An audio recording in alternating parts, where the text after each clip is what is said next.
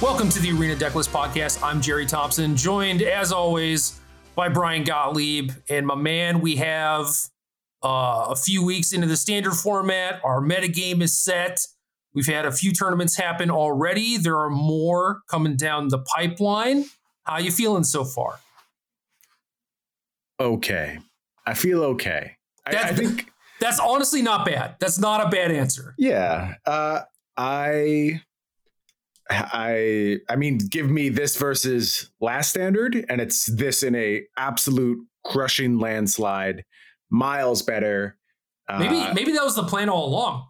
I mean, by comparison, it's incredibly great. I am actively playing and enjoying Magic again. I was a Mythic gamer this season, which I can't even tell you the last time I played enough to actually hit that very distinguished threshold. So is it over already, or did you just give up? It just reset. Okay. It just reset. Yeah. Are you still supposed to be top whatever? I don't even know if that matters anymore. Does that matter? They just announced the PTQs. I know that there's a sealed one like middle of October, and then historic is end of October. So I would assume that your ranking, it has to have something to do with it. Because my friend messaged me and was like, "When does the season end?" And I was just like, "Lol, I don't know." I assume end of month, and then he said that he was like top 700 or whatever. So yeah, it's got to count. Okay. I don't think I made this season. I was just getting into the numbers when we got around the end. So I doubt I qualified for that one. But still, just the fact that I played enough to get to that level I was definitely bronze. Like there's no way I had any ranks prior to that. Right. Yeah. That usually does not happen in a month for me. And that's rooted entirely in how much I'm enjoying myself. I enjoyed myself quite a bit. But I do think that we know the limits of this format. And I think we will always know the limits of this format as long as Alrund's Epiphany is around, to a lesser extent, as long as Esika's Chariot plus Wrenn and 7 is around. I don't think those things can really change. And it feels way better than something like Emergent Ultimatum, for sure. But still the idea of there is this 6-drop which you must interact with or close the game prior to that. Otherwise, everything that happened up until that point is irrelevant. It's so bad. It's so bad. It's just like, it's not the way the game is designed to be played. And it's weird too, because you get it on two angles now with Epiphany.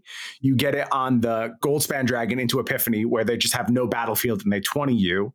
And you get it in the galvanic iteration into Epiphany side on Control, where they have no battlefield whatsoever, and you just never get another turn again when they hit, whatever threshold they need to hit. Sometimes it's 8 mana, sometimes it's a little bit more than that, but there's plenty of scenarios where the game just ends on the spot if they survive till that point, and invalidates everything that happens before that. And I understand that games need to end. I don't think Epiphany is the correct way of doing that. They shouldn't end in that way also. Correct. Not where it's like you go from nothing to your opponent is dead. I think that, I don't know, maybe this is not the best example, but something like Aetherling, where it comes down and then kills you over 3 turns or whatever, is fine. But Aetherling also did stuff where just like invalidated a lot of counterplay too. So it was like kind of similar. You know what I mean?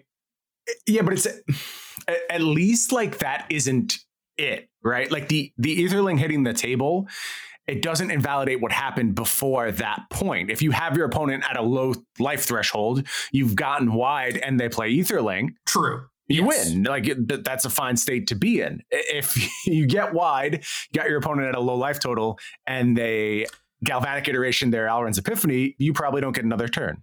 Yeah, they actually have to deal with your board somewhat when trying to kill you with Aetherling, and that is not the case with a lot of these Epiphany variants, and that's why you see a lot of them playing like Fading Hope and Divide by Zero instead of actual removal spells, because they just need time, right?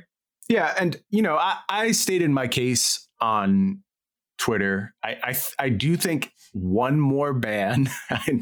I know, I understand. We've been through this a lot, and I wouldn't even bother making the case if it was old standard and there were just layers upon layers upon layers of problems. And look, I'm not trying to toot my own horn, but every single time there was a ban, we said what was going to happen next. Like, okay, you banned wilderness reclamation. Now we're going to fires. Okay, we got rid of fires. Now we're going to Uro. It was just clear. It was clear what was going to happen at each step along the way.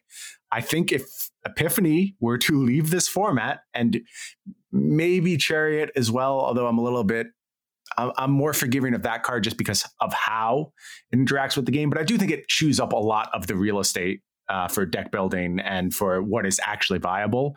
So in a perfect world, I probably get rid of that too, but it's less necessary.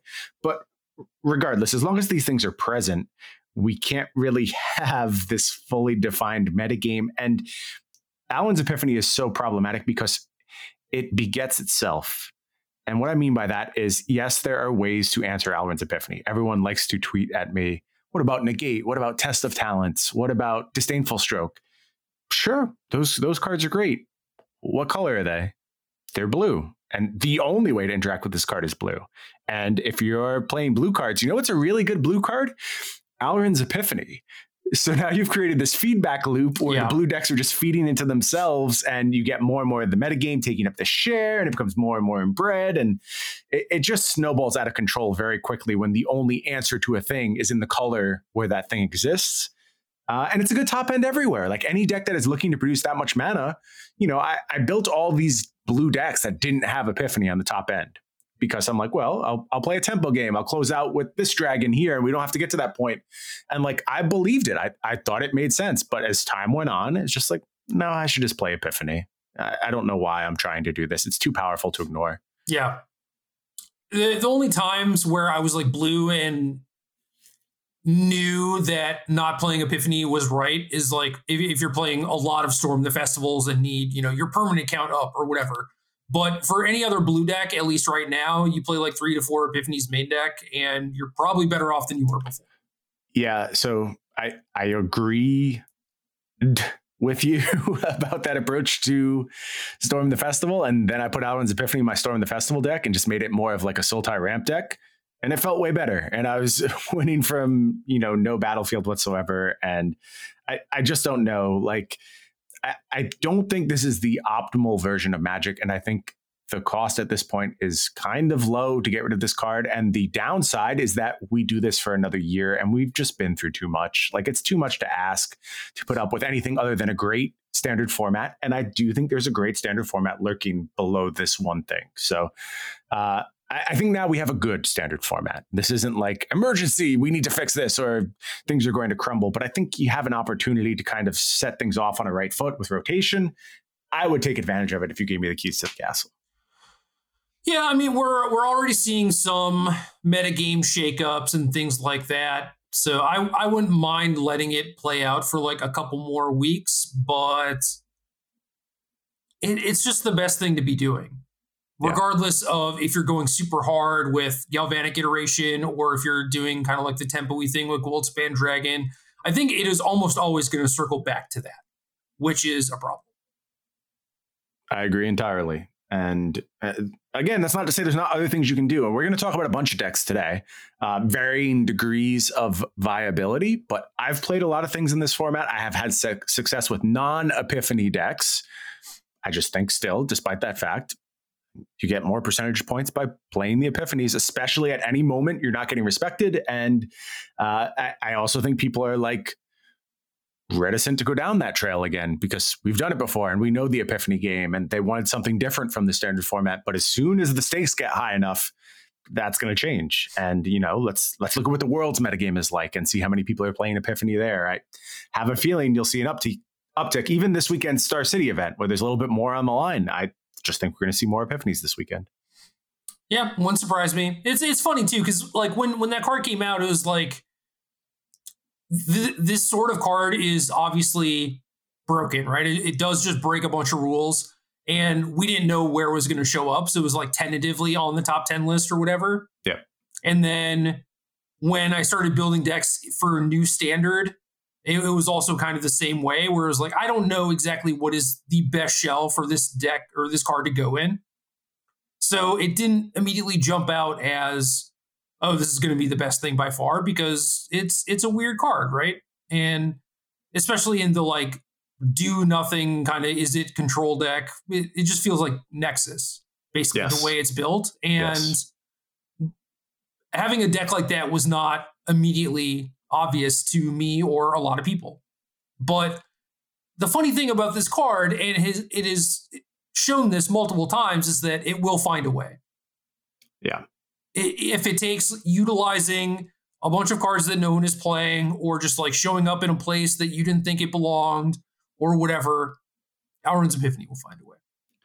Yeah, as far as like not seeing things right away, I will note, and that's not to say like I think I cracked this code, but the first game I played after rotation, I took all the turns with Alrund's Epiphany and Galvanic Iteration. And it was in a Temur shell at that point, and it was just like not that well hidden. I didn't think like the ability to copy a spell alongside a Time Walk is sort of messed up, especially with a lot of redundancy and the ability to play from the graveyard. And certainly these new lists are much better than what I was doing. But that answer it was kind of out there for everyone to see. And I'm not sure a format can actually bear the presence of those two cards together. I don't think it's a net positive.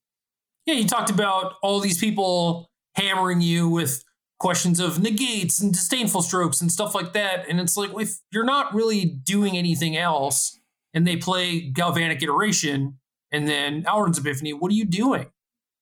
Right. Your one counterspell doesn't do anything. It does not. You need to double up. And it's pretty easy to set up scenarios where you may even have to triple up because if you're not pressuring, you can just wait. It's certainly easy to bring in your Malevolent Hermits and flip them over in a post-sideboard game. And then you're questioning, does your opponent have the removal? And do they have it in a very specific window? Because you can line this up on one turn and make them have removal spell and counter spell in that one turn. So there's just like this kind of painful inevitability that this combination has, with a lot of really strong backup, a lot of really good redundancy, effective sweepers. It kind of does it all. I guess you can tell what my opinion is on the Control Epiphany decks. I think they're quite good.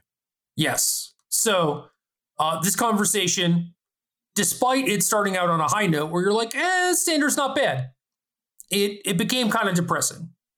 So this is a very selfish thing of me to do. I am going to table the Is It conversation for now. We'll come back, talk about specifics. Okay.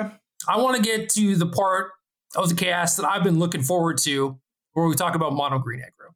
Good. I'm excited to talk about mono green aggro because there's two decks I played the most on Arena over this past season.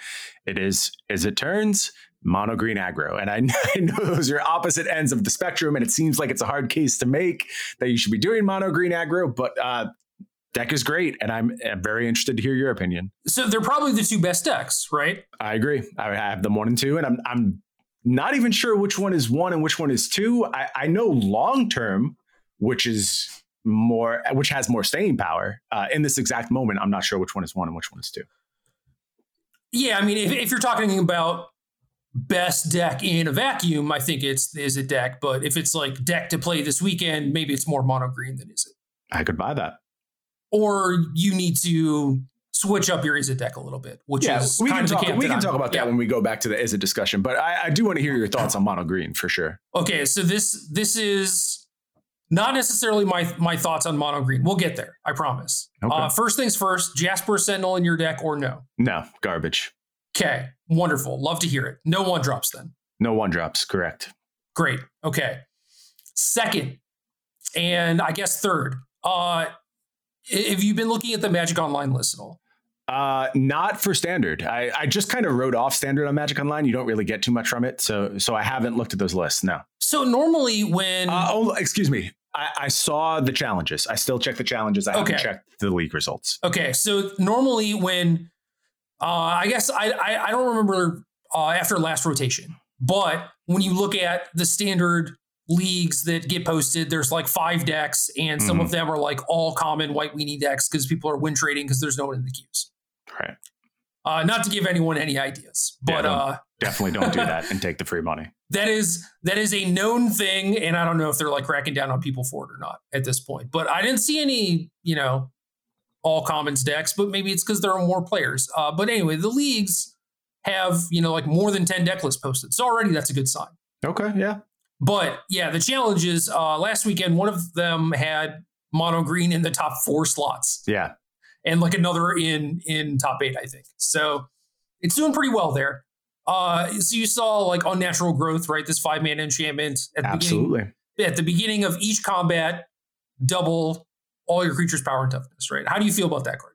Don't like it. And I think there's a time and a place for it, but what you are giving up is, I think, the interaction, and you're just getting super linear. Now, I will say, dude, I love this. I've thought about sideboarding it. And okay. I think it could be a very strong sideboard option for those spots where it's like, I'm not interacting with these Nexusi. What am I going to do about them? I guess they're not Nexusi anymore. I always call them Nexusi. Epiphany, yeah. What am I? If I'm not going to interact with them, I just need to win the game. And this certainly does it. Like, that is a brutal clock. So as a sideboard card, I think it's interesting. I will say that the latter metagame, which is what I've been playing in, is not as focused on the best decks as it should be. So in that scenario, I'd rather have the versatility that mono green has to play all these different game plans. Now, in something like, the challenges on Magic Online, maybe you could talk me into this being the correct decision for the main deck, because it's pretty good in the mirror and it's really good against, like, again, the Is It Turns deck. So if I'm trying to target the 2 best decks, it does seem pretty appealing. So you talked about how playing this would mean that you would play less interaction. Why is that? Slots. I mean, what else? You only have so many bodies, right? And to some extent, I would say that the mono green decks are on the low side of bodies, given what they are. They get them in other ways with the Seeker's Chariot, Wrenn and 7. But just in terms of having enough bodies to do your thing and still make this card live, I don't think you can play a ton of interaction and this card. Okay. Last thing, Tovolar's Huntmaster in the sideboard. You need some option like that. I am playing the Stupid Frog because I think haste is important. I also think you could play Vorinclex. I haven't played Huntmaster, and I don't think I like it overall. I tried Vorinclex. I think it's okay. I think Frog is better. Okay. But that is where I'm at right now. But the thing with Unnatural Growth is that it is basically like a frog, right? It's just like this haste thing that provides more damage. Yeah. So I buy that. I wasn't sure how I felt about it. And it's like, it's probably like way more impactful than a frog in the mirror, right? Because they play like Wrenn and then you just have this silly frog that can attack. Yeah, for sure. And Frog is definitely in my sideboard, so I wouldn't have that in the mirror. But certainly, right, as far as like maximizing your slots, if I'm looking at Frog and Unnatural Growth as occupying the same slot, that's a really good case for shifting to Unnatural Growth, because you get it in a second matchup as well. All right, so here's my experience with mono green. I started like when the set got released, right? It was like, all right, I'll try these Gruul decks. Okay, well, what I really wanted was better interaction. Mm-hmm. And I switched over to mono green because I also wanted to be able to cast Werewolf Pack Leader on turn 2 consistently. Right. That drove me crazy about the Gruul decks, for sure. Yeah. And Blizzard Brawl is very, very good. It's just one of the best pieces of interaction in the format if you're able to utilize it. And mono green does that. Does it very, very well. I would play like 8 copies of that card if I could. So I started with just like some basics lists. I didn't like get too fancy or anything. Did pretty well. Determined the deck was very good, and then just bounced off it to go work on other stuff. Right. Okay. And then these tournament results start coming in. You see like the Unnatural Growths and like all these techie cards pop up. So I put a few of them in my deck and played some matches on ladder and was quickly just like very, very confused. Like, obviously, Unnatural Growth is powerful. And you think about it, you have like a Werewolf Pack Leader or even just like an Old Growth Troll or something. Like, yeah. Certainly the stuff with Trample really matters a lot. Pack Leader, it just means that it gets to trigger itself. If you get swept against control, then you have that card with Creature Lands or Chariot or whatever. Yep. It's like it seems like potentially very good. And then, you play against something like the Mirror Match. And how do you sideboard? What is your game plan? Do you want all these unnatural growths to like make your bodies bigger? Or are you on the plan of, you start Blizzard Brawls, a couple Inscription of Abundance, and then a lot of the lists have like the other 2 inscriptions in the sideboard, and then, 2 more fights or whatever. And is your plan to like get some traction, get some creatures in play, clear your opponent's blockers, win that game? Or is it just like, board stalls and then you win it with unnatural growth? Because if they're doing the flip side of just like trying to get traction and kill your stuff with fights, then your unnatural growth is probably not going to hold the ground. Mm-hmm. So as soon as I got to sideboarding against a mirror and like was trying to like configure my deck, it wasn't just like, bad cards out, good cards in or whatever. It's like, what is my actual plan? I was just like, this doesn't make any goddamn sense. And that's when you gave up on the unnatural growth plan. See, I don't think it's bad though. That's the thing. And maybe it is just like, don't bring it in the mirror, or maybe it's just like a better game 1 card in the mirror or something. Mm-hmm. But I was like, none of this makes sense. It just doesn't. Yeah. Well, one of the things that has drawn me to mono green as much as I have been, which I really did not expect, is that it's a good control deck. And I know that sounds weird when you're looking at these big dumb creatures and these huge bodies, but like Tarmogoyf is the best Doomblade.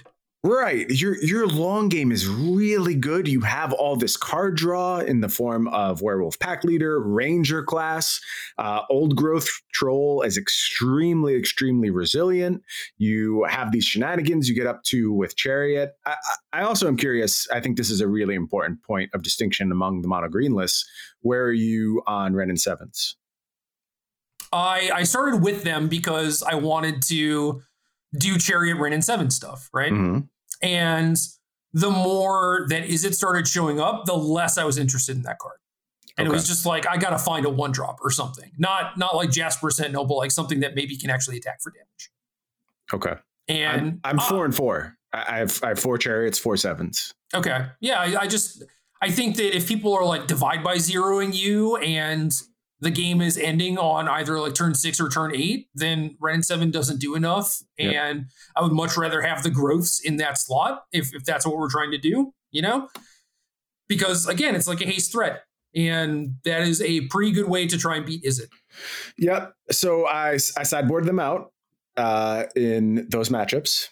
Almost always. My plan is just like maxing Snakeskin Veils and invalidating all their early removal and beating down and having Old Growth Troll, Esika's Chariot, creature lands to survive post sweepers.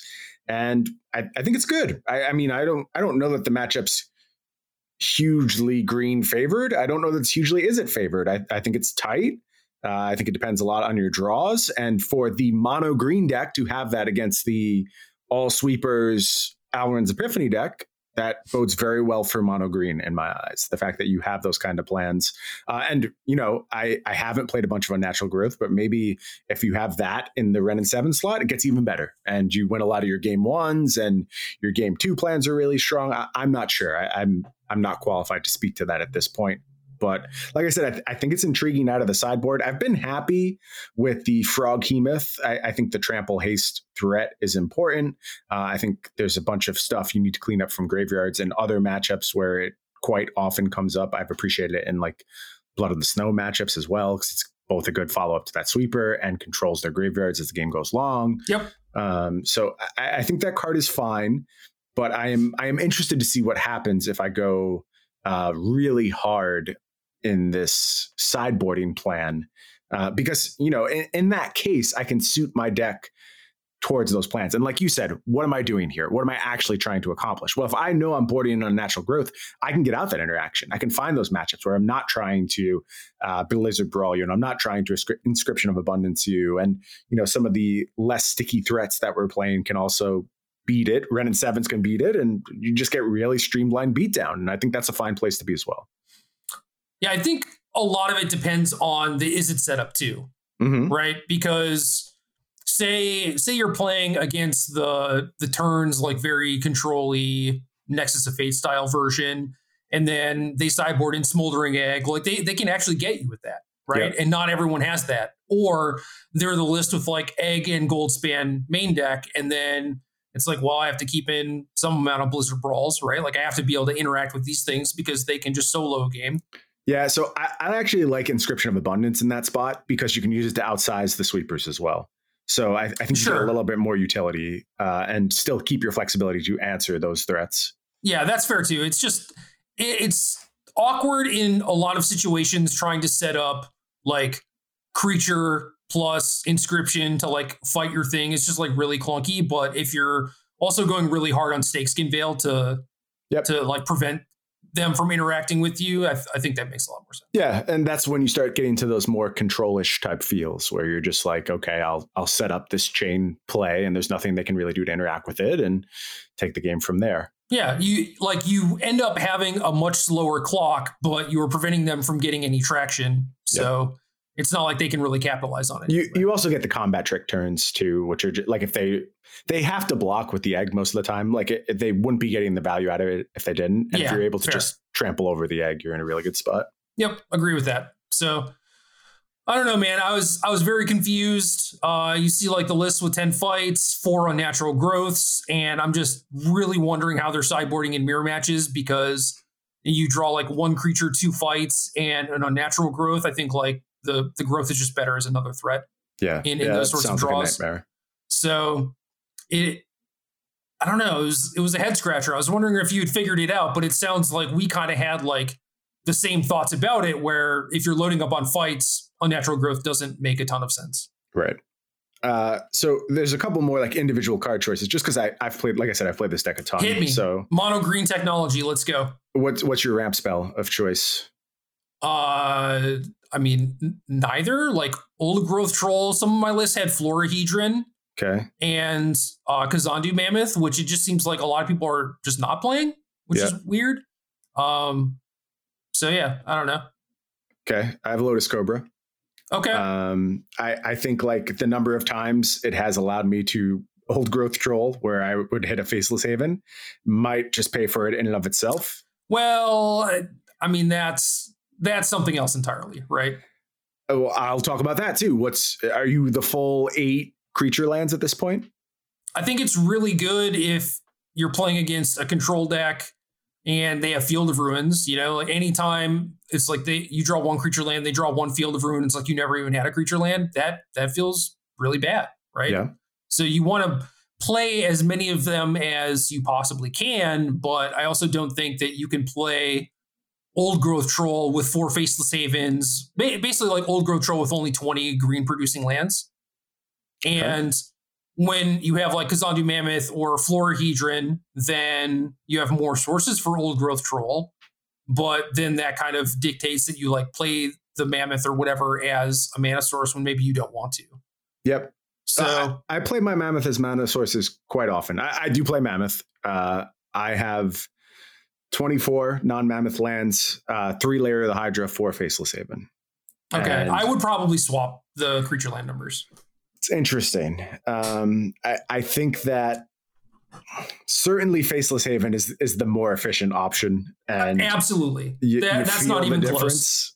But you're right that those turns with Old Growth Troll they can be painful. And that's one of the reasons why Lotus Cobra has been important. Also, obviously, unlocking turn 3 Esika's Chariot is a very big game. I think just playing like Troll and having Veil up too in the post-board games is really good. Right. Yeah, that's a really good point.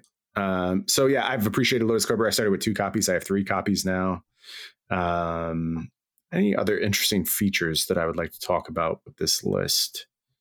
Everything else mostly stock. I started with Autumn Burchett's list that they posted over on Star City and just kind of evolved from there. And cool. Changes were not many. I thought it was a really strong list, really well built to begin with, and just like sideboard tweaks here, main deck tweaks here, there. But I'm really impressed by the mono green deck. It is deserving of the hype it's getting right now.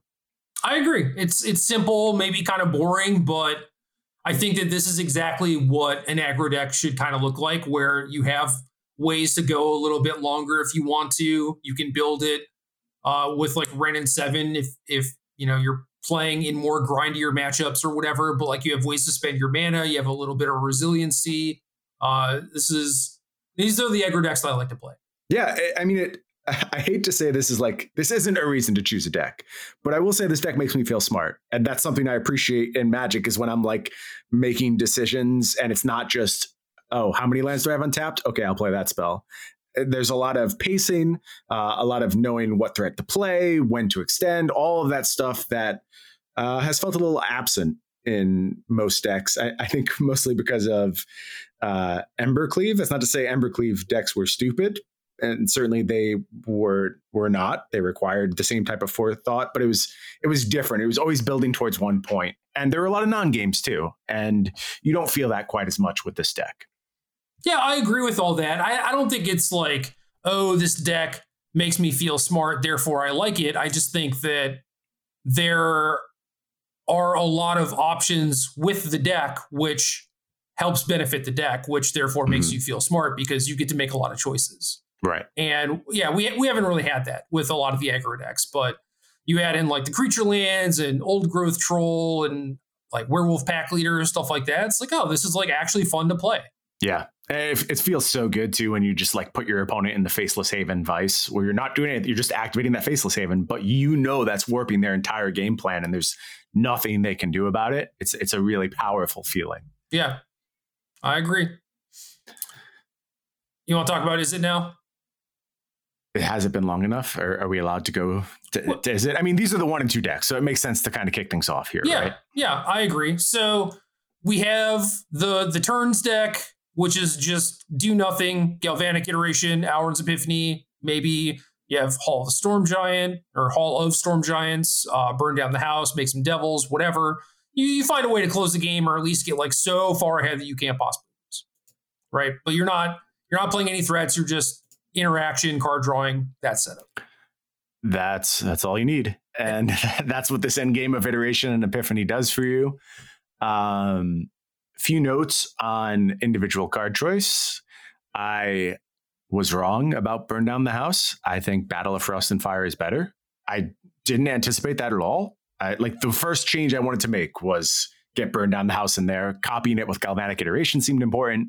The sizing to take out a Wrenn and 7 seemed like it was going to come up a bunch. So it just seemed like an oversight to play Battle of Frost and Fire. I don't feel that way anymore. I think it's the better option. Battle does a lot when you're trying to put together like this unbeatable end game. Exactly. Your game plan is so linear, and that selection of 3 cards from the top, as well as if you ever go ahead and get the trigger on the third step of the saga, is so critical to what you're trying to do because you just can't bear not having your pieces together. You need to have certain cards at certain times. And I know that Burn Down the House has a bit more flexibility. It has, like I said, the doubling capacity. But one other thing you lose, which is really important if you are ever paired up against really linear aggro decks. So I'm talking things like mono white, the very small amount of mono red that's out there, some Boros. The ability to return your Battle of Frost and Fire with Divide by 0 is game breaking.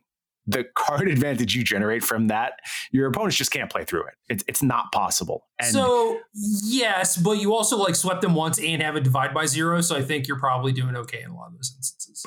I don't think that's that anomalous of a situation when you think about how the games play out. Like your Divide by 0 targets, you're often better served by like using a removal spell. Your turn 4 is probably your Memory Deluge turn. Yes. Turn 5 is your sweeper. Turn 6, if you just had that one window, or if you drew 2 Divide by 0s and you're in that position, I don't feel like you're that far off. And the fact that you're getting it alongside like an Environmental Sciences, it just hard closes the game, where I lost games when I had just Burned Down the House.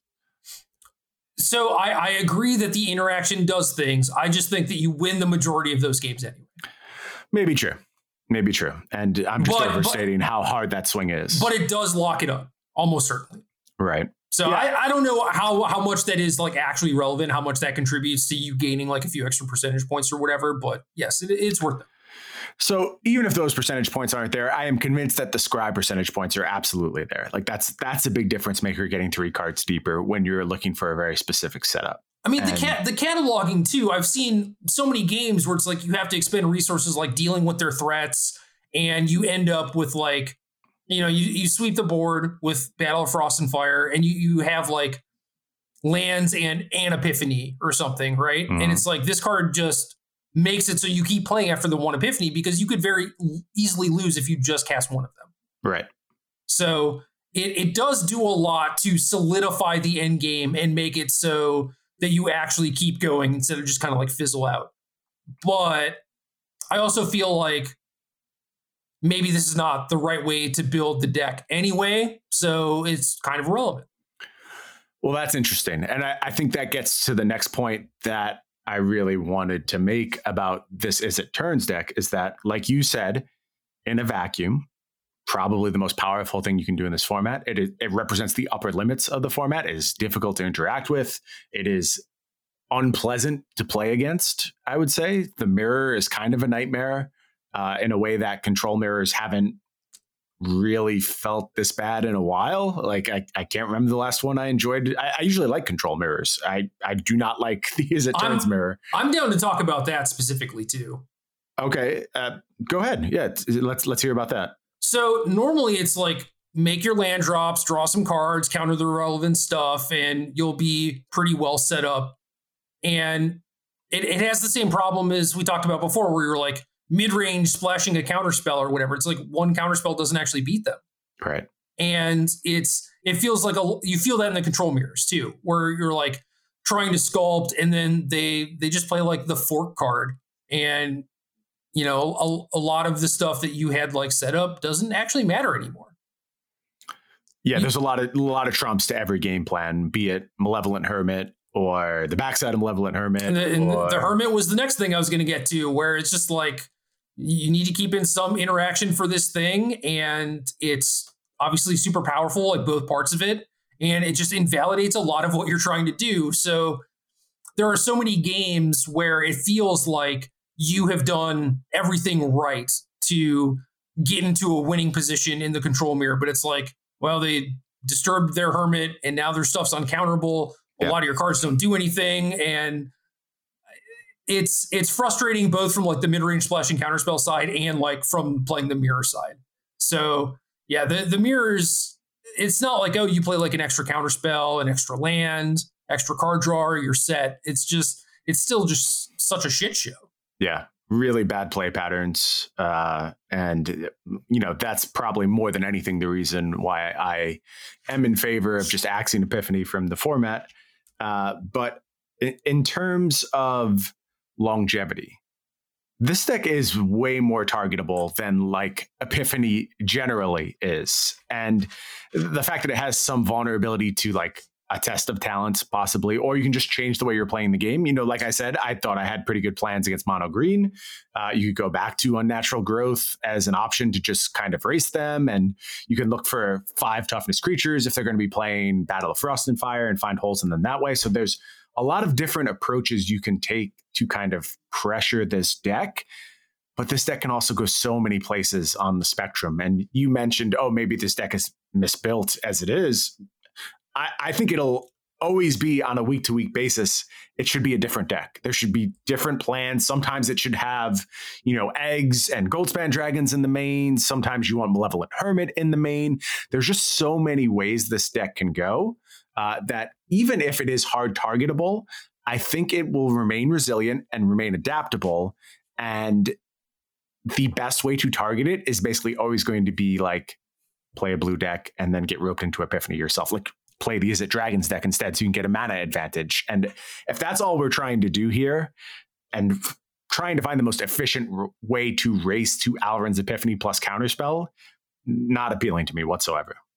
Agreed. And I guess saying the deck is like misbuilt is poor wording, where I think the list that got popularized was the best way to build the deck in a vacuum. But now, you know, with it being on the radar, and I mean, it's more than on the radar, right? It's like public enemy number one, is now you have to adapt. So playing last week's deck is a mistake, whereas you mentioned all the different ways that they can change their deck to gain edges in different scenarios. And I really like the versions with Egg Main. I think it does a lot to make it so you don't necessarily need to like full combo with your Alrund's Epiphanies, and it gives you a little bit of extra percentage points against not just the green decks, but like creature decks in general, although I think that the green decks are really the only ones you need to be worried about. And then it also does things for like the post-board games in the mirror where they have to keep in interaction against this thing because it might just kill them, because otherwise you could just play draw go for forever, right? But then someone plays like this very cheap 2-mana threat that is eventually going to become something real, and the onus is now on the other person, right? Oldest trick in the book, right? Find that scaling threat that you get to drop on turn 2 and let that carry the game. And main deck egg sounds pretty appealing to me right now. I think that could be the way forward. What about going back to just harder dragon focused approaches? I mean, those decks are fine. I don't think they've been invalidated at all. Yeah, I like egg main deck minimum. And I think that right now, Goldspan Dragon is also the way to go. Mm-hmm. And I don't necessarily think that it like gives you a great edge in mirror matches, because it's also vulnerable to just a lot of the same stuff that they're doing already, where, you know, if they have some disdainful strokes or whatever, they already have like divide by 0. It's like there's not a lot of scary stuff that can happen if you jam this like turn 5 on the play, but like going long, it is certainly awkward that you have like this expensive sorcery speed card in your hand. Correct. That's really vulnerable to a lot of stuff. But I think that it makes up for that in giving you percentage points in a lot of other spots, especially when they're used to sideboarding against like the creatureless version, right? And like their plan is based on fighting the creatureless version. But yeah, maybe it just means that like you side out the dragons in the mirror match, you keep the eggs, go for like hermits and all the counter spells and stuff like that I was talking about. And I think that's fine. One of the other things I'm starting to see is third color. And actually, I saw this early in the format with the dragons list too, where they picked up black. And every single time I'm just like, what are we doing here? Like, I don't even understand what exactly they're trying to achieve. Like, is Duress an okay card in the matchup? Sure. I mean, like, it's fine. You can find strategical applications for it, but overall, it's not changing the game plan. One of the key cards plays out of the graveyard, so you're not even addressing that card. I'm not even sure exactly what we're trying to do. And like, if the argument is removal, I hate that argument, because I'd rather have the red removal than black removal right now. Like it's just better. I don't understand why we're stretching to black for removal. It makes no sense to me. So Duress is good in theory. Epiphany has Foretell, and all the other cards that matter have Flashback. Yep. Yeah. What the hell? What the hell? I agree with you. Like, if it were a blue or red card, how many would you play for mirror matches? You know, the answer is not 4. So the question's already like up for debate. But yeah, splashing for Infernal Grasp, where it's like, yeah, I guess hate that card. I guess you do. I like the card, but you have to work so hard, or like it makes it so you don't have to work hard to like kill a chariot or whatever, but like you don't have to work that hard anyway. And this just means that like your mana is kind of wonky. Because of all, like whenever you have to play like a pathway on black, it messes up like your expressive iterations. Playing a third color means that you're playing fewer Field of Ruins, if you're playing Field of Ruin at all. Yep. You have these lands that ETB tapped in the early games. I don't know if you're like trying to do Snarl stuff, but it certainly makes those just unplayable, right? So you're like losing probably an average of like a mana per game to splash. And then that's even assuming that like your colors come together and you get to cast your spells. And they don't. I mean, I've just played against these versions so many times where they're just like sitting there with a handful of uncastable spells and they get run over. It's a mistake. Don't do this. And you're doing it for cards that are replaceable in color. Yep. Yeah. So like I said, I think Duress is a fine card, and I was also playing a lot of Dimir Control this week. One of the shifts I made in Dimir Control was to start playing 3 Duress and a Check for Traps main. Now, granted, I'm a Leer deck, so the whole context is completely different. You want sorceries, like proactive cards, not counter spells. Cheap stuff, all that matters, and it made a big difference in that matchup. I was playing that matchup very well to the point where I felt favored. So I get that like some decks are going to use that as their plan, but just trying to do the same overall plan with Duress, that's not the answer, I promise you. Yeah. I think that if you switch decks with your opponents, you probably win from that side though too. That is possible. I have often felt like that. That is one of the challenges with ladder, is that sometimes it's just kind of a ham sandwich situation where it's like we're playing on different levels, I think. Yep.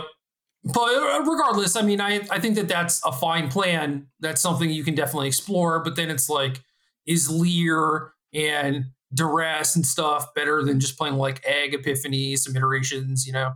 No, I don't think so anymore. It was an interesting idea. It has its appeal, but like we said, the crazy late game, like the whole purpose of the Lear thing that I was doing was a late game of divide by 0 out of the graveyard with Lear. Right. And recursive counterspells, because that seems as big as you can get. But as soon as you put Galvanic Iteration and Alrund's Epiphany together, you have found a bigger endgame for your control deck, and it's one that can be problematic for these decks to interact with. So. Yeah. I will say that if you are playing black and you lack interaction against decks like Izzet, Duress has enough targets against the format as a whole. Like, Duress is a fine main deck card in small-ish numbers. Mm-hmm. So that is definitely something you can do, but I'm not going to splash for it to try and beat mirrors because it's not going to beat them. That's Agreed. Cool. So if you're playing a tournament, what would your Izzet deck look like?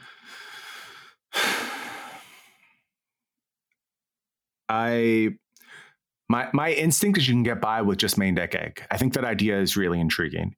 Your thought of playing Goldspan, I'm a little hesitant about. I do feel there's some vulnerability in the mirror, and I'm not sure. It kind of depends like what the mono green list look like. I think whether I want to play Goldspan or not, because if they're trying to race me and they're doing things like growth, then maybe I want to try and reclaim some of that tempo with something like Goldspan Dragon, because I know they're not going to interact with it. So I just move my whole plan forward. You know, I have maybe a Prismari command or two in my deck where I'm just trying to do that thing where I'm moving up the curve a little bit faster. Yeah, I could buy that. But my starting point would be to try out a list with main deck Egg, see if I can make that work in all the matchups. Second thing I would try would be Dragon. I think just playing main deck Egg is where I want to be this week, though. Yeah, I don't think that Dragon is a slam dunk, but I do think that I see the benefits in certain matchups, certain situations and stuff where it's like, I could see this being correct, even if it ends up not being very good in the mirror. Yeah, no, fair enough. But then again, it's like, how much help do you need against like these other decks, right? Like, is pretty well off against a lot of stuff that's like not mirrors, not mono green. Right. So they've like already cast their lot by choosing not to play one of these two best decks. So you assume you've already got some advantage there. And like I have to look at my sideboard slots, but almost certainly like 4 copies of Burning Hands in my sideboard. Just I don't see why I wouldn't. Right. Or it's like what's more likely is probably 3 in the sideboard, 1 in the main deck, actually. Yeah. But I don't see why I wouldn't have access to the full 4 post board. Yep. So we talked about mono green. What about the other green decks like Gruul, or I don't know if you want to talk about like 3 color piles or Simic or what? Yeah, so I guess it depends if we're talking just other green beatdown decks or if we want to expand that category towards like the Storm the Festival decks. I think, or those are like hybridizing a little bit as well. I've seen some like Gruul list with Storm the Festival. I know. I've seen mono green list with Storm the Festival. I think it's nonsense, but you could theoretically do it if you want. If you're trying to beat down, and that should be something that you should be trying to do as long as Izzet is a thing, then you don't want Storm the Festival. And if your whole thing is like, oh, this allows me to go a little bit bigger in mid-range mirrors, there are ways to do it that also are reasonable cards against Izzet. Maybe it's fine if you're like Jaspera Sentinel. I don't think I want to be Jaspera Sentinel, Magda Goldspan Dragon, but maybe if you're doing that, it's an okay approach. There are so many other cards I would rather have in my deck before I have Storm the Festival, though. Okay.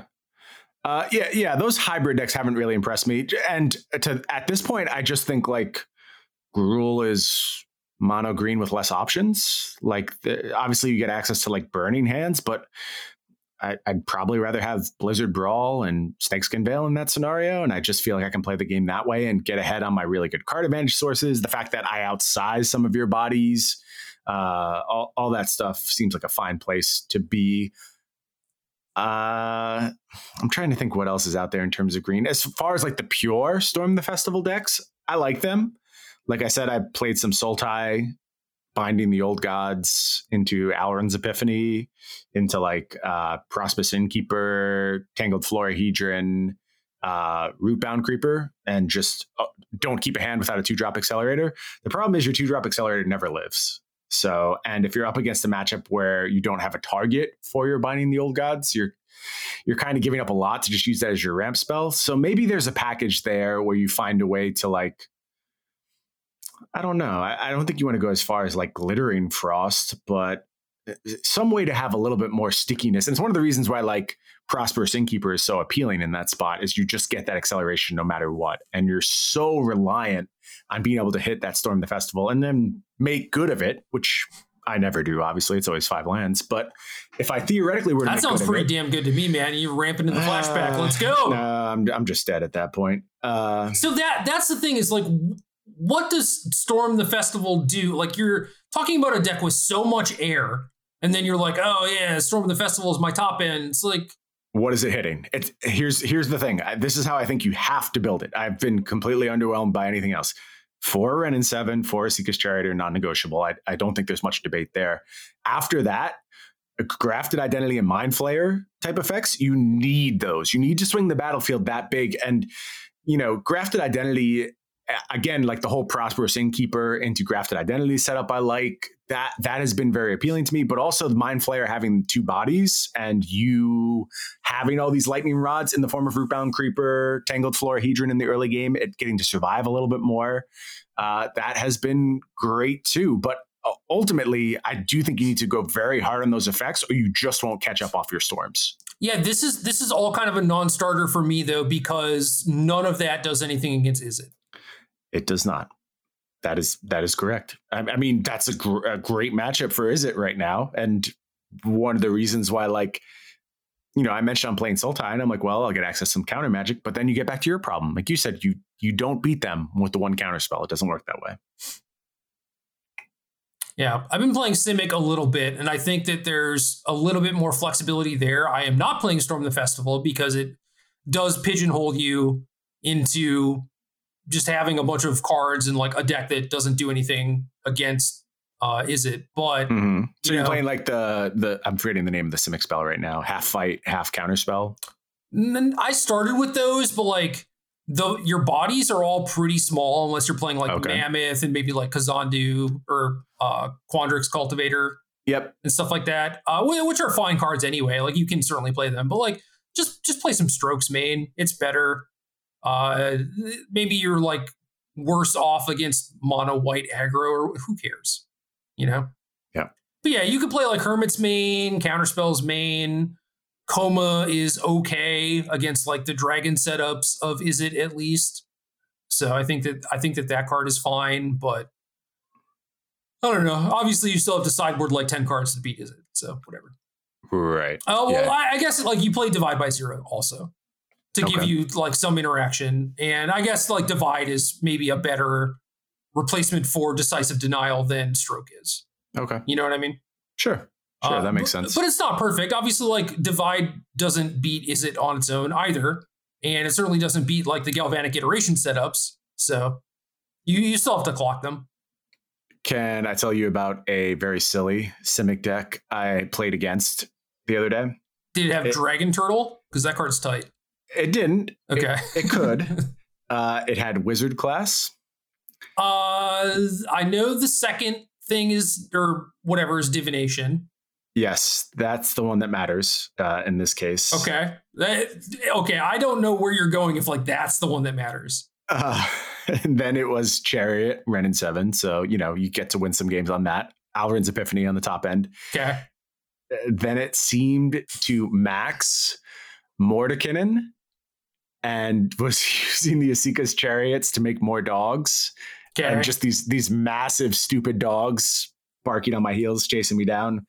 And and then Wizard Class like refilled the hand, and it was all very silly, but I left the match with appreciation for my opponent and what they were trying to accomplish. Yeah, cool. I should note that the Simic deck plays Epiphany also, in case that was ever in question. That's what happens. We get pulled to blue for other reasons, and we're like, while I'm here, may as well pick these up. Yeah, so the Visit Mirrors were like, oh, we want to play like a cheap threat and some counter spells and our Epiphanies, and like maybe that's how we win the mirror, right? And this is basically just that deck, but different. You're like, more proactive. You have cards that are just like generally better, higher rates, Chariot, etc. And then you're still playing like Epiphanies and counter spells. So that's it. Mind Flayer is cool. Yep, Mind Flayer is cool. Grafted Identity, do you have love for that, or are you more of a Mind Flayer? I like Mind Flayer more, even though it's just like, God, that's so many 5-drops, Yeah. You're kind of locked in on playing 4 Wrens when you have 4 Chariots, and then 4 Mordenkainen, of course, to make your dogs. Yeah. Naturally. Yep. And I don't know. I think you need something. It would be better if I could play Identity because that costs 4, correct? Yeah. But it's kind of tough to find like the sacrificial body. I'm not playing Innkeeper because like you ramp past that, like you want your ramp to be persistent. So I have Florahedron, Creeper, and 3 Cobras. Okay. And then like the Cultivators and stuff like that. So it's like you have some like sacrificial bodies, but it does set you back. Could sack a Briarbridge Tracker or something. Yeah, I mean, ideally, we're just going to hit it off Storm and never have to sacrifice. I'm not playing Storm, dude. Look. It's not a playable card. You're just off it. There's no interest in the card whatsoever. It makes it so you just can't beat Is It Ever. Don't put it in your deck. Play other things that do things. Okay. Well, speaking of other things, what else is out there? Mono White? It's not even worth talking about, man. Okay. There's some control decks. They're, like Doomscar, Alrund's Epiphany, or whatever. It's like just play red. Strixhaven Stadium? Sure. Whatever. It doesn't matter at this point. If we're giving up on the Izzet stuff, you may as well just go full jank, throw the Strixhaven Stadium in there, get your Teferis to untap it, and just lose eventually anyway. I mean, it's only interesting because that makes the deck an Epiphany deck, and that's probably getting at some points. Yeah, which is good, but you have already committed to like not doing the good and powerful thing, right? And at that point, I can no longer like give you advice. Like just do whatever you want. That's fine. All bets are off. But if you're like, oh, how do I make this better? It's like, well, cut the whatever cards for red ones. Yeah, cut the white cards and play the good deck. Other thing are the black decks, Blood on the Snow, and let me tell you about Blood on the Snow. Please. It is a deck with a 6-mana card that is trying to use that 6-mana card to gain an advantage against green decks. And if you're not playing mono green, you're probably playing Gruul, and then you're probably splashing counter spells to beat Izzet. At which point, you now have the upper hand against the Blood on the Snow decks. Also, Blood on the Snow cannot beat Izzet in a million billion years. So you are playing a deck for whatever reason that handily loses to like the top 2 decks. Yeah, I'm going to let you know it also doesn't beat mono green either. Like I'm fine. Play your Blood in the Snow. I'll, time my old growth trolls appropriately and have a Seeker's Chariot on the battlefield and trample over your Lolth and it won't survive. And I have all these creature lands. I mean, theoretically, Blood on the Snow should be a really good card against creature decks, but that's just not how the creature deck in this format works. It has tremendous, tremendous resiliency. I can't tell you how many times I've been Blood on the Snowed and I follow up end of turn, make an old growth troll, untap, play my Renin 7, have that hop in my Asika's Chariot, and I just have a massively full battlefield the turn after you Blood on the Snow, and your Lolth is already dead, assuming you got that back, which is like your best case scenario. Yeah. And, you don't even achieve that a good percentage of the time. So Lolth is so good when it actually works at like protecting you. Mm-hmm. And yeah, there's just way too many scenarios where it just doesn't do that against mono green.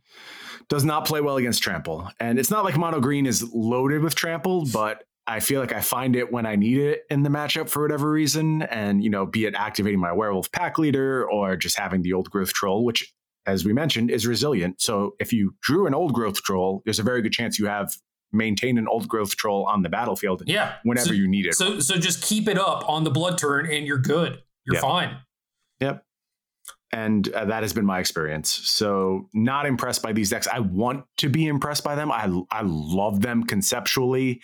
And I think they are one of the things that gets fully introduced to the metagame. And not only like big Blood on the Snow decks, but just smaller black decks in general, I think really get unlocked all the grindy, sacrificey stuff that you want to do alongside like the Meathook Massacre and Jadar. All that is going to get outscaled by Alrund's Epiphany as long as they occupy the same format. And you can try and splash blue, but if you're not doing that with the clock, it's not going to matter. Agreed. So I love Shambling Ghast and Deadly Dispute. And before, like, you try Lolth out a little bit in like the previous standard format, you're just like, this is not even close to being, in the realm of like power level of like other stuff that's going on, right? Yep. And now I think it's actually fine. Obviously, there are some issues that we talked about, like Trample, but like you get that card going, like that's a whole lot of fun and everything. And I love these decks. I enjoy playing with them. And then it's just like, on turn 8 you lose or whatever. So if you want to sign up for that, it's like you play a bunch of turns and then everything that you did doesn't matter. Cool.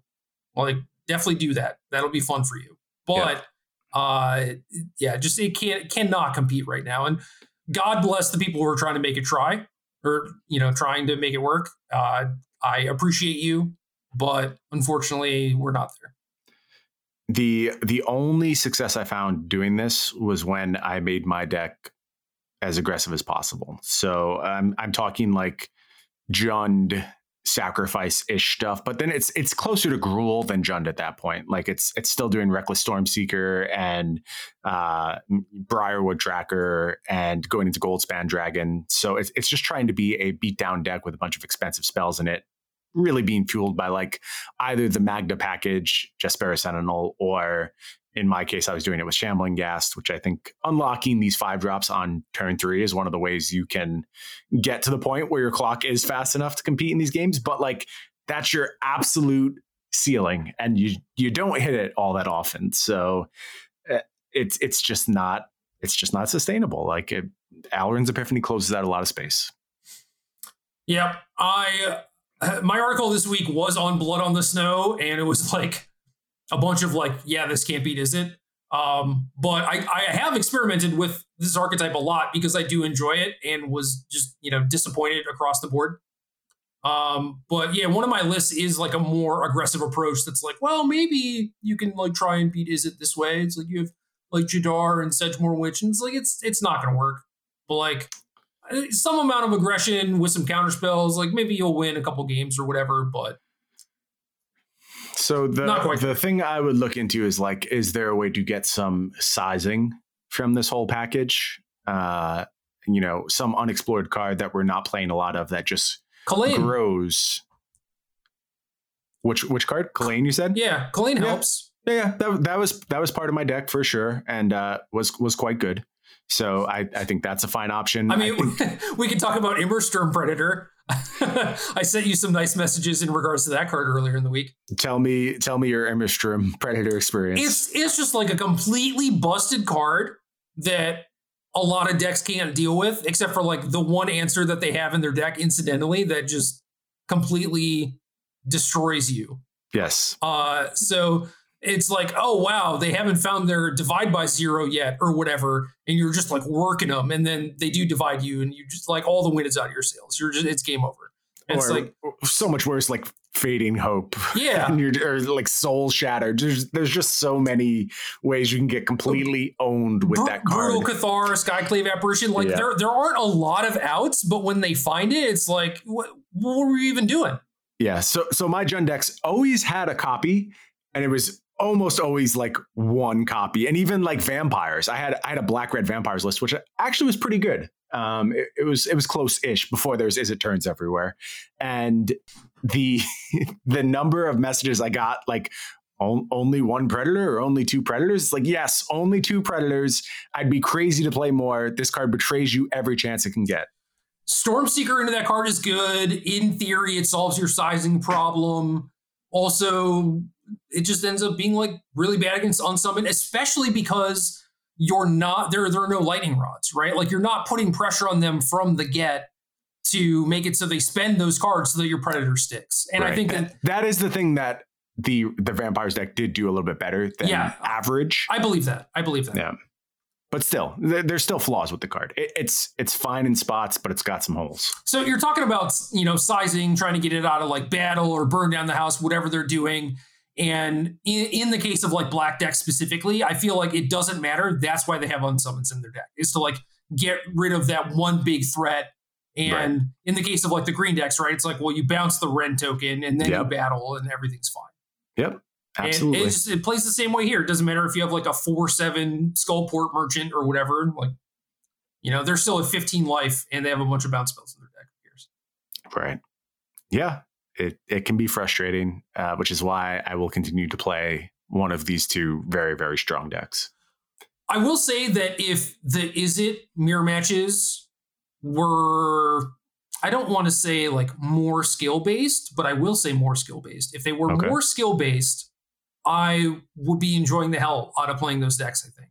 Yeah, I think they're a blast. I mean, obviously, I love that play style. So I think they're a blast in some matchups. The first few days when nobody really believed in the deck and you were just free rolling everyone, you never played the mirror, it felt great. You're just like, I'm brilliant. Look at me casting my spells and my opponents having no chance whatsoever. And then things kind of quickly unraveled from there. Yeah. And now the mirror matches are probably just like wall to wall frustrations on both sides with like players having things that are occasionally uncounterable or spells getting copied, or like they drew an egg and you couldn't kill it. You just lost that straight up with a handful of negates or whatever. It's like the Hall of Storm Giants maybe just like solos a game or whatever. It's like, come on. All this is kind of crap. Kind of crap is a good way of putting it. Let's fix it. Let's do better. Let's ask for the best standard possible. That's all I'm saying. I'm not trying to ruin anyone's parade. I'm not trying to take away anyone's wild card. I'm just saying we're close. We're so close. I think that even if you removed Epiphany, we would not have the best standard ever. And here's why. I think that there needs to be more modality in deck building, basically, for a format to actually be good. Whereas you remove Epiphany and you still have like the laundry list of decks that we discussed. And obviously there's like Rakdos and like Mono White and like all these other things can come out to play. But I think for the most part, those decks have their like best in slots and there isn't a whole lot of flexibility to go along with it, which means that things are mostly just going to remain static until we get like more cards, more sets, which, See, I don't know if I agree with that. I think maybe you have to take Chariot too to get to a point where things aren't static, because Chariot Ren is so powerful. And like I said, I mean, like you can probably make a fine case for taking Chariot as well. But if you take both those cards, I think things open up a bunch, because so much oxygen is eaten up by that entire package and the answers to that package, and everything's snowballing from Epiphany. And I don't know. I think we'd be in for a whole new format at that point. That's true. But like even aside from Chariot, right? Like you remove Chariot too, just in hypothetical, like I'm not saying this is a good idea. I don't even think it's worth discussing if it's a good idea. Who cares? Like if things get banned, we'll cross that bridge when we get there. No use speculating, right? As always. So let's speculate. But like, no, when you're talking in the context of like mono green or even Gruul, it's like your 2-drops are like pack leader, ranger class. Maybe you play some of the werewolf stuff. I think, those cards are like kind of medium, but I also haven't been like super happy with Jasper and Magda either. So like, whatever, let's just say for sake of argument, the werewolves are like best in slot type of thing. And there isn't modality from there. And your burn spells are like, oh, this one deals 3 damage. Well, this one also deals 3 damage. Well, this one is like 2 damage, but like good against a green thing. It's like none of this is meaningful change, right? And it's the same thing with mono green. A lot of it is the same thing with like the black blood on the snow decks. Obviously, they're going to be different than like actual sacrifice decks, but I still think the sacrifice decks are like short, like they're going to fall short, but also they're just going to be worse than the blood on the snow decks probably. It's like there isn't a whole lot that you can change within your deck to actually have a meaningful impact. Because just a lot of the cards are like very easily the best, or they all kind of do the same thing. Yeah. So that was going to be my question. Is it a case of, because there has been this trend of power down, the things that are outliers are still that far beyond everything else, and that's what's creating this scenario? Maybe. I also think it's just like in the case of green specifically, it's like Pack Leader into Briarbridge Tracker, Chariot Wren. It's just like that is such a good, clean package, like all the way up the curve. And Ranger class kind of fits into this too, where they're just like so efficient that the things that are close are just not even close. You know, it's like you have A's and then you have C's, right? And there's not a whole lot of in between. And there's not like, oh, you know, this card is maybe worse than Ranger class, but better in this specific scenario. It's just like, no, it's like Ranger class exists, and like that is the best thing, right? I mean, is that actually different though from even hallmark moments in Standard? Because to me, it seems like you're supposed to find flexibility in like a distinct number of slots, but the core is almost always the core. And I'm thinking back to like a historically good Standard. So let's talk like RTR. I'm thinking like 16 card cores, not like 30 card cores though. Okay. Yeah, that's a fair point. The cores may be 3 or 4 additions wider than you would like them to be. Like you build mono green aggro, and you basically like come up short on cards you want in your sideboard, right? Like that is how constricted the amount of playables are. Yeah. Yeah, I legitimately looked. When I was playing a bunch of mono green, I legitimately looked at every green card in the format. And there weren't that many I was considering putting in my deck. That is fair. And so that means that like, okay, mono green has enough cards so that you have a deck, but there's very little flexibility in how you actually build it. And okay, let me respond with this though. This is the smallest point of Standard. So for that to be the problem, I think is infinitely more addressable than, oh, this entire sector of gameplay is completely closed out, because that will just naturally, as time goes on, be less and less of a problem. I agree with that in theory, but I also I'm kind of worried about like if they do start printing like cards that are better than like Ranger class, and you know, it's not like Ranger class is busted or whatever, but like, you know, if everything is that good. Yeah, how do you close out these really great options? Yeah, then it's also kind of weird. It's like the stuff that it's A's and C's. Maybe it's like S tier and C's is more accurate, you know?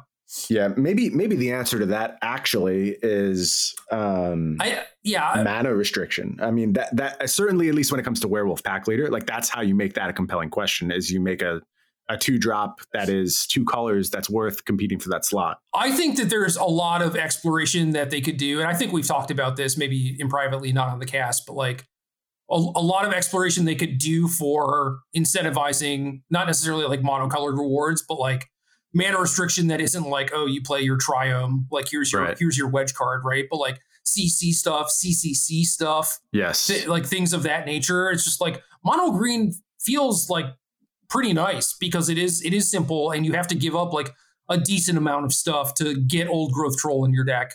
And I think some of that is like, I'm less willing to play 4 Faceless Havens than other people. And like other people are just like, screw it, let's go. You know? Yeah. So they're not giving up anything except for some clunky mana draws that they'll never acknowledge happened. But they make it back in complaint equity, baby. Yeah. That's what we're here for. Yeah, exactly. So I don't know. You wanted to go to like RTR Standard. The thing that I always go to is like KTK. Okay. Yeah. And it's like, not only did the decks have a lot of flexibility for like how you could build them, like think about like the Jeskai decks and how many different iterations they had throughout their lifetime. Right. And there was also like different variabilities in decks where it's like you could be like super aggro or super controlling or whatever, just like whatever the doctor ordered, you could do it. But there are also like a lot of diversity in archetypes and color combinations that you could go to. Whereas now, we talked about 6 decks, kind of like Gruul and the green decks are sort of derivative of mono green aggro. The Izzet decks are basically the same thing. So it's like Izzet decks, green decks, Blood on the Snow, Hard Control, which is like also derivative of Izzet. And so we have like these precons, and it's not like, if Epiphany gets banned, like suddenly Rakdos is good or whatever. Like A, it's derivative of Blood on the Snow, and B, it's probably not good enough. So we have like precons and not a lot of precons. So one thing that screams out to me as something worth noticing that was present in that format was wedge options lower on the curve.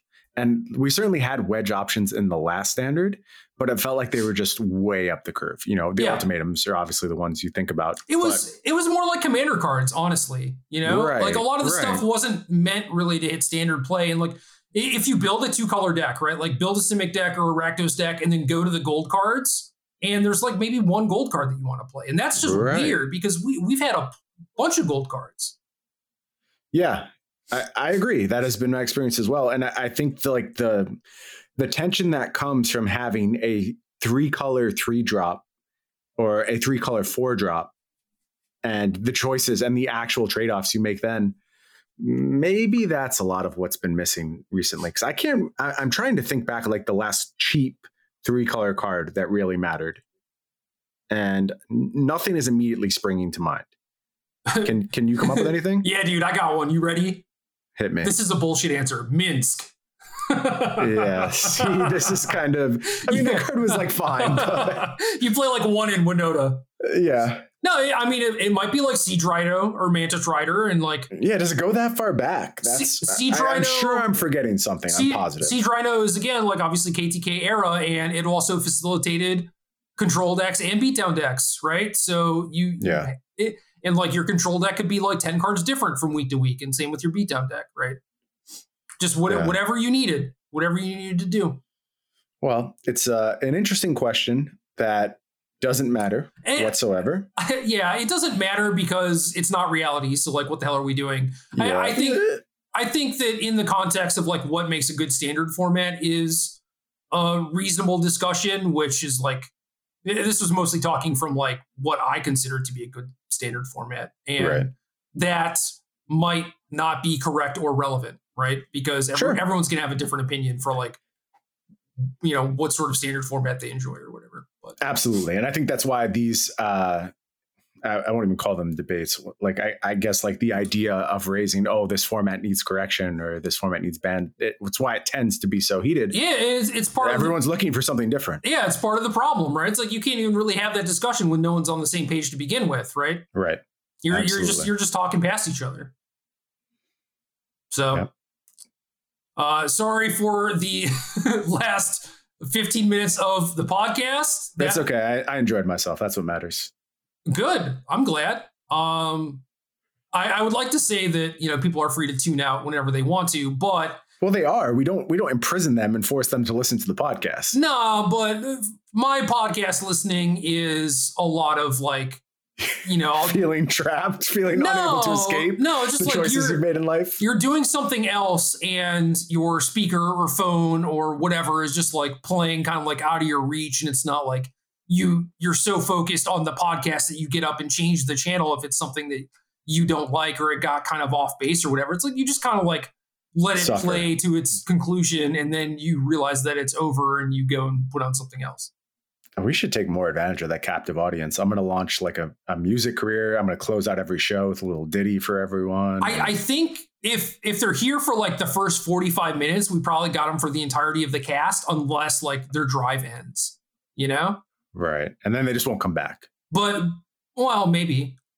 A week is a long time, man. You might just forget that you had like a crappy experience last time. But, fingers crossed. That's how we keep the podcast going. We just have them forget they hated the last one. But yeah, if you're trying to maximize on like ads, it's just like once you hit the 45-minute mark, just start playing an ad every 2 minutes or something, and that'll get them. I know a lot of podcasts who take that advice to heart. Yeah.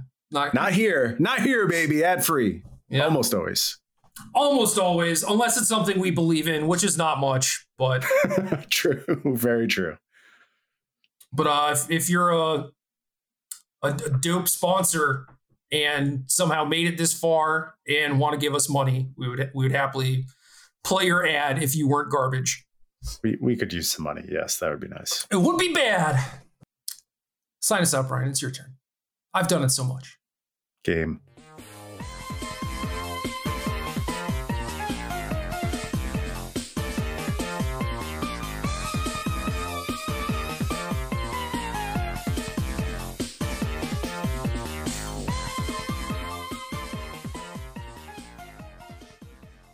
Good luck.